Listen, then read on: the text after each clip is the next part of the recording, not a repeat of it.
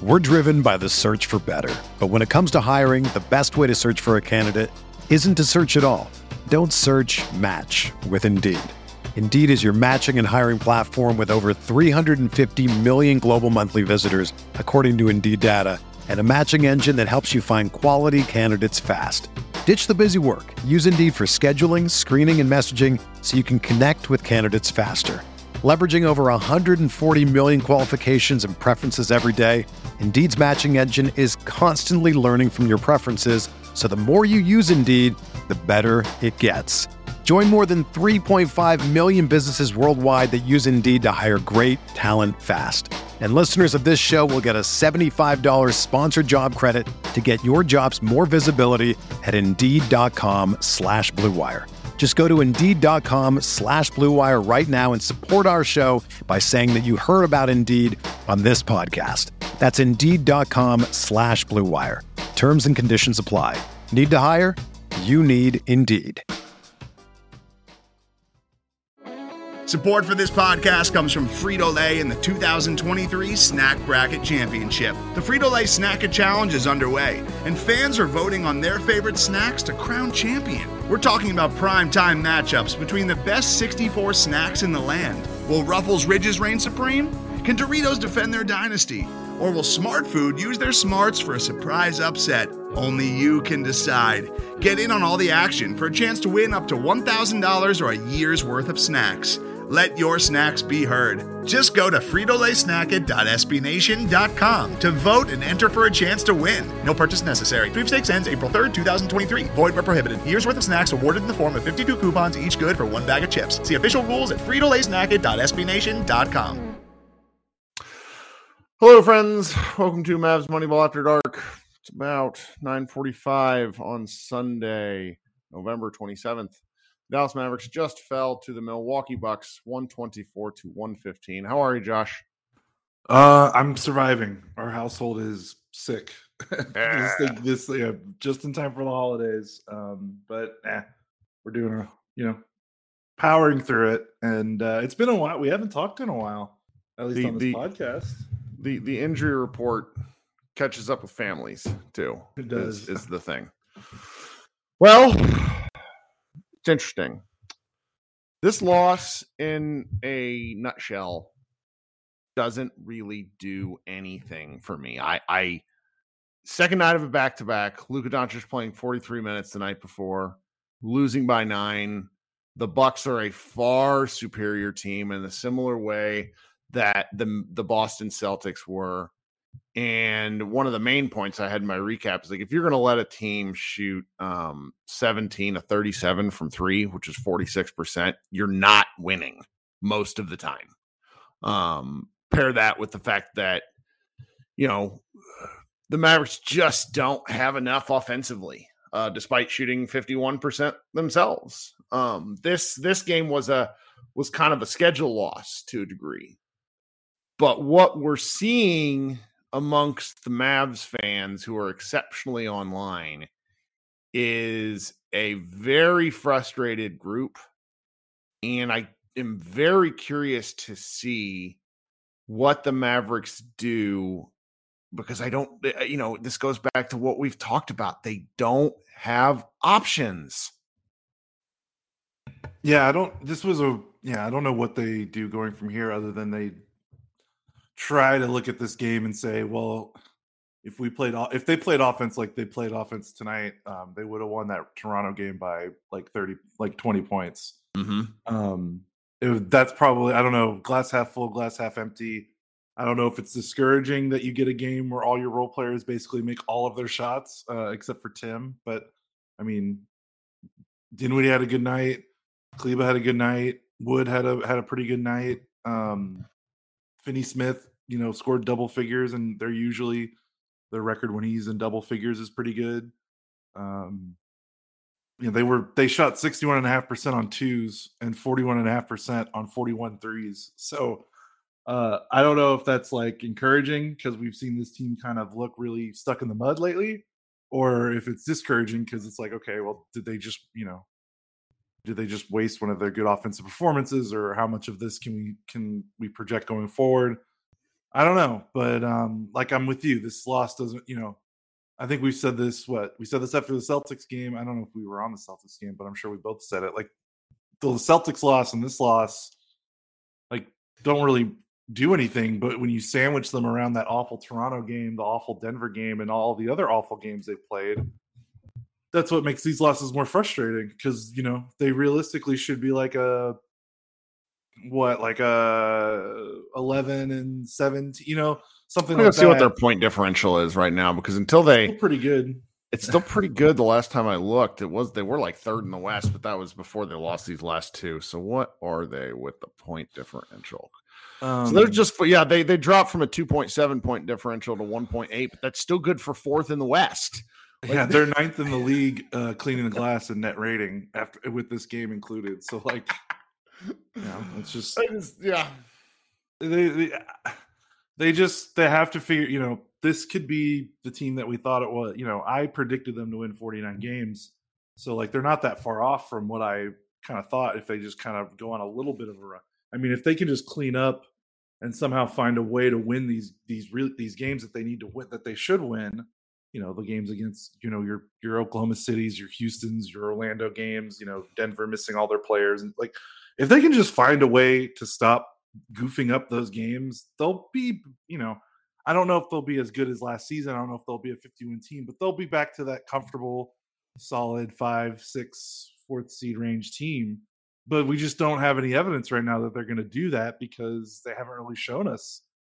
They keep failing every time they get that test of hey, take care of a team you need to take care of. They don't do it. And then, the problem is you're going to eventually play. The schedule's going to turn. You're going to play teams like the Bucks that are going to beat you, even when you bring. I don't know if the Mavericks brought their A game because their defense was pretty bad tonight. But offensively they did. This was probably their best offensive game in weeks, right? And they still lost by 9 points, and they never had the lead in this game. So they got to figure out these other games. They got to figure out these games where they need to take care of business, or this is not going to improve. And the schedule, say goodbye to the fun, cushy schedule they had in October and November. It's about to get real in December. So they I don't know what they got to do to figure it out, but they got to figure it out quick. I'm just not sure. Right. This it comes back to the same level of team construction where you can't play JaVale McGee. He's an unplayable mess. He is the worst signing of the offseason by any team when you think of role, money, length of contract. There's no question. A lot of people threw DeAndre Jordan at me, but he was a single year minimum. I don't care. Which results in them either having to start Maxi Kleber, which I don't think they want to do given Maxi's fragility and the fact that they would rather close games with him. So that leaves you with Dwight Powell, who has been getting exposed against these good teams, but we knew that. So it's really hard to be mad at Powell. So then tonight they rolled out with Wood to start the second half, which was was so interesting. He finishes a +5 in 32 minutes. Christian Wood finishes with a +5. God, JaVale McGee was a -10 in 4 minutes. Oh yeah, he was bad. But yeah, that's you look at. That's probably the thing going forward is eventually they're going to have to get to a point where they start Wood, and then maybe you start. I don't know if you start Josh Green, but you play him. You give him more minutes than Tim Hardaway Jr. because it's just obvious. They're going to have to figure out the Tim thing because that's not going to. He can't keep playing 20+ minutes a game if this is how he's going to play. So that they have some options there in terms of. Well, Tim Hardaway's toast. Tim Hardaway, I don't know. We have 60 games on. I wrote about Tim tonight. We have a 60 game sample size. He is shooting 32% under Jason Kidd in 60 games. That is not I don't know. I don't know. Yeah, it's not good because before he got injured, he was not playing. He did not play well last season, and he got injured. So there's nothing really to bank on.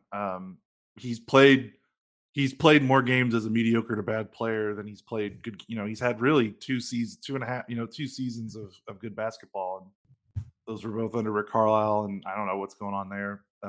I mean, I think what happened with him, and this is just a know-nothing guess, but similar to what Rick did with OJ Mayo, is he tinkered with his shot enough to make it work, because his two best shooting seasons were under Rick, and ever since it's just gone downhill. And he is, I shared with this the other night, he is now, he's become a contract albatross twice. He's only had 3 contracts. Like, he had his rookie contract, his contract he signed with New York, which was then traded to Dallas, and now this second one that he signed with Dallas. And it's just that level of variance is exceptionally difficult. And I'm not mad. I feel bad for Hardaway. The kind of shots he's missing, he's no longer being guarded. That's the real rub. Like, he missed 3 wide open looks tonight, badly. That one at the end, which was when they were trying to go on a run, I think they were down 12, and he just misses one from the right wing that hit the front of the rim. I mean, it's awful. I feel, and he really still made more. And he still made more threes tonight than he had in the last week's worth of games combined. Because he was 0 since last time he made a 3 before tonight was November 18th. November 18th. So right, and I chose to sort of focus on him, and it's not his fault. Like, this whole thing, it's just sort of where the Mavericks are, because they Reggie Bullock was out for the night. They gave him the night off. Josh Green played 20 minutes, had 8 points, 4 rebounds. I'm to the point now where it's just, you got to roll with more Josh. They got to try something. Like, Frank's not cutting it. Neither's the rest of the end of the bench. Oh yeah, I mean, that's really the only 2 options they have right now is moving Wood into the starting lineup. And I don't know if you move Josh into the starting lineup, but you move him, you start taking away more of Bullock and Hardaway's minutes, and you start giving him to Green, and you see what happens. Because otherwise, like you said, they're not going to make a trade. You probably can't start Maxey, because he just can't be a 30-minute per game player. He just can't. He's never done it in his career, and he hasn't played a full season in what feels like forever. He just constantly gets lower body injuries. When he kind of, he looks on a lot of night, if they play like 3 games in 4 nights, he just kind of looks toast. When he's just he's a bench guy that is really important. So they just gotta preserve him. But I don't think you can really change with what they're doing with his minutes too much. So that really just leaves Wood and Josh Green. But I am starting to see, it is kind of funny with Christian Wood. I know he was a +5, but you look at his 2, he's finally broken that 30-minute threshold, and did it against Boston, did it against Milwaukee. And I would say those were maybe 2 of the worst defensive performances the Mavericks have had. For sure. No, he's really awful at defense. His timing is bad. The rotations are one thing, but his timing is bad. And he's just so light. He gets moved the same way Dwight Powell gets moved. Yeah, guys are comfortable shooting through him. Like, even if he makes it his rotation on time, like, guys aren't scared of trying to shoot around him, through him, over him. Like, he doesn't offer much resistance at the rim, even when he gets there on time. Seems like he's at his best. A lot of his blocks seem to come like off the weak side. When he's guarding a guy that's coming straight at him at the rim, it doesn't seem to work out too well for him. But again, they kind of have to roll with this and see what happens, because I would have to imagine, Milwaukee and Boston are 2 of the best teams. They are the 2 best teams in the league. So maybe you go, you just try outscoring people a little bit with Wood. Today's episode is brought to you by Cars.com. With over 2 million vehicles and 50,000 more added every day, Cars.com will match you with the perfect car for you, your budget, your life, your style. And if you're ready to say goodbye to your current car, Cars.com will get you an instant offer to cash it in. Just start by entering your license plate and get matched with a local dealer who will write you the check. So whether you're looking to buy or sell, just go to Cars.com. It's magical. But yeah, the defense hasn't really. That's another thing that we talk so much about offense, but I don't see the defense from last season. And I think an underreported thing was after they traded Kristaps and they brought in Spencer, I think they finished the year from the trade deadline to the end of the year. I think they were like 15th in defense. Yeah. So and they picked it up in the playoffs, obviously, but they still had moments where, you know, their defense kind of broke a couple of those games. So yeah, it's just, you know, they don't have a fearsome rim protector outside of Maxey, and Maxey's just not a guy that's going to play a ton of minutes every night. And you're also asking Maxey to do a ton of other stuff that sometimes takes him away from the rim because they need help on the perimeter. So he's not like he's not always guarding the rim. And then, you know, McGee's not doing it, Powell's not doing it. So that's another thing. The defense hasn't really looked all that great the last couple games, despite, you know, but again, for the season, they're, what are they in defense this season?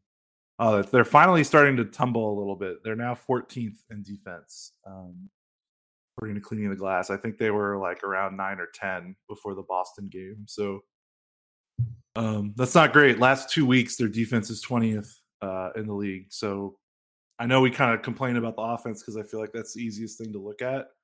But defensively, I'm just not, you know. You've said it multiple times. Bullock doesn't look the same. I don't think Finney-Smith necessarily looks the same defensively.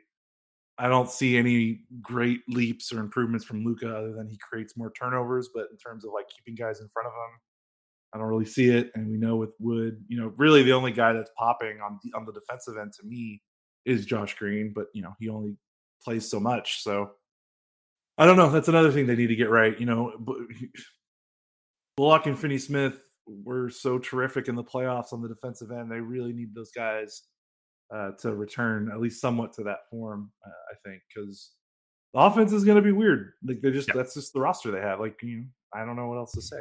Right. And like getting mowed down by the Bucks is not wholly unexpected. Like even if the defense was tight, the Bucks are a really good basketball team. Right. And this is not good for me to say as we are content creators about the Dallas Mavericks, but I'm running out of things to say about this team. There's not much, and I think that's why fans are probably getting really angsty about it because, you know, you look at Josh and he's really the only guy that has like a development path left. But like Dinwiddie, Powell, Hardaway, Finney-Smith, Maxey, those are their top minutes guys. Bullock, like those guys who they are, right? Like they're going to be the same as they were next season. Like you're not looking at this team and going, well, at least there's like some young talent that we can watch develop around these vets or something like that. There's just like the team is kind of tapped out. They are who they are. And so it makes it tough to talk about because we just kind of have to walk into these games and go like, okay, well, did the role players make their threes? Yeah. Okay. Well, did they play defense? No. Okay. They lost. Or did the role players not make their threes? No. Okay. Well, they lost. Did Luka score 35? Yeah. Okay. They probably won. Did he score 27? Yeah. Oh, well, then they lost. Like it. I mean, every game feels so similar in terms of how they lose them. So that I'm really at a loss for words for what to talk about because the roster's basically been the same for the last 4 years. And while that doesn't, I'm not discounting that they could finish the season between 48 or 50 wins. It's just like, okay, but then where's the next step coming from? And that's when we start talking about the offseason and how kind of screwed they are with their asset management. But I don't know what else to talk about. Like the team is just so unbelievably static. Even when they play well, like we kind of know the blueprint. It's Luka looking dominant or all these role players make their threes. Like there's no, I mean, you can maybe break down some tape sometimes, but you know, the offense they run, the sets they run, that feels like, you know, maybe too micro looking at it when, I don't know, these games still feel the same. I don't know, this is bad. I'm just kind of like, I'm in a because funk it's like I just don't know where to go. Like quietly, it's been of note, and we've not really talked about it, but it's like Spencer Dinwiddie not shooting out of his mind is a small part of why the Mavericks haven't won some games. I mean, he's still playing pretty well, and he's actually still shooting pretty well. It's just he was going on games where it's like he was scoring north of 20, and the Mavericks needed that. And in these last 4 games, he's gone over 20 once. And it's I don't that, and that's not that's not to blame Spencer at all. Like Spencer I've really been pleased with what Spencer has offered this team this year relative to my expectations. I actually thought he would take a step back, and he's played the same level of basketball. They just don't really have much, and that's where it's like talking about them in the big picture gets a little weird, because I go on these live shows and people have the same complaints. And I want to talk about those things and have people get out their frustrations. But, the level of toxicity, that's been a fun word on the internet this Sunday, comes from the fact that the Mavericks have made a lot of mistakes, which they then told us weren't mistakes. I don't know what. Yeah, and so it's like it's a recipe for frustration. I don't necessarily agree with the toxicity, because like we said, you just said this. If a couple of guys shoot a little bit better, they're going to win more games than they're going to lose. The way some of the shots aren't falling, I don't know when that happens. Yeah, I know. It just sucks, because it's like, it's not one of those things where we can, I mean, they could do a little bit more to be more creative off the ball. They could do anything. See, that's okay. Yeah. There's two things that Luka needs to improve on. One is hit his free throws. Like, he's back down to his career average, shooting 75%. 12 free throws a game, and you're shooting 75%. You're leaving 3 points on the board every game. And when they've lost these games, he has to do better. I'm sorry. I'm going to get yelled at for that, but he has to shoot in the low 80s. He just has to, if he's going to shoot this volume of free throws. Otherwise, it's kind of pointless. The second thing that he has to do, and while we're here, and the Mavericks need to enforce this, they have to find a way to enforce this. He has to do something off ball. I am sick and tired of the Luka Doncic criticisms about how he plays and the nonsense from, like, I had to listen to Isaiah Thomas talk about how Luka picks up all these cheap assists. Fuck out of here with that. Luka makes hard passes, drives to the basket, guys hit their shots or they don't. I'm not interested in that. But when Luka doesn't have the ball, more often than not, he's standing north of the 3-point line, almost at half court, or he's standing in the corner with his hands on his knees. I know he has a heavy load, but they have to get him involved, because the rest of the team is not good enough to score consistently. It's only Spencer putting his head down. Am I wrong? I mean, I know you agree with me, but it's like, I feel like that's a thing that, like, it's like a third rail where it's like, oh, he's carrying so much of a load that we can't say he needs to play even better, because he does need to play even better, because the Mavericks are now under 500. No, it's a catch-22, because you're right. But also, if he's going to be playing 40 minutes a night and having a 36 to 40 usage rate, how can you possibly expect him to want to run hard off the ball when on the 3 possessions a quarter or whatever he gets where he's not running the show? They have to find a way, and that goes back to the rock. Like, they have to find a way to ease his burden. And then you can maybe expect more from him off the ball. But I just don't know how is that going to change when he's got the minutes and usage toll? Like, how could you possibly expect him to be like, hey, Luka, I know that you literally do everything, and and we only win games when you score 35 points or 30 or more points. But we're going to need you on the couple of plays where you don't have the ball. We're going to need you to run really hard off some screens, and we're going to need you to set some screens and have some big guys run into your knees. And push you down to the floor even more. How do you feel about that? It's part of it. It's part of it, though, because you watch Giannis tonight. That dude sets screens, he moves around and causes chaos. Luka doing stuff causes chaos. He knows this. He's a smart guy. He's choosing to sort of ration his energy, and I have a hard time arguing with that from a conceptual standpoint. It's just when you watch these possessions, it's either Spencer does something or nothing. That's it. Those are the options. I don't know. I know what you mean. And I mean, Giannis is a big, basically, so it's tough. Like, he's not their point guard. I mean, I know his usage is high, but he's not bringing the ball up the floor every single time. It's a little different. But I know what you mean. Like, in a perfect world, that's but Giannis. Sorry. What's that?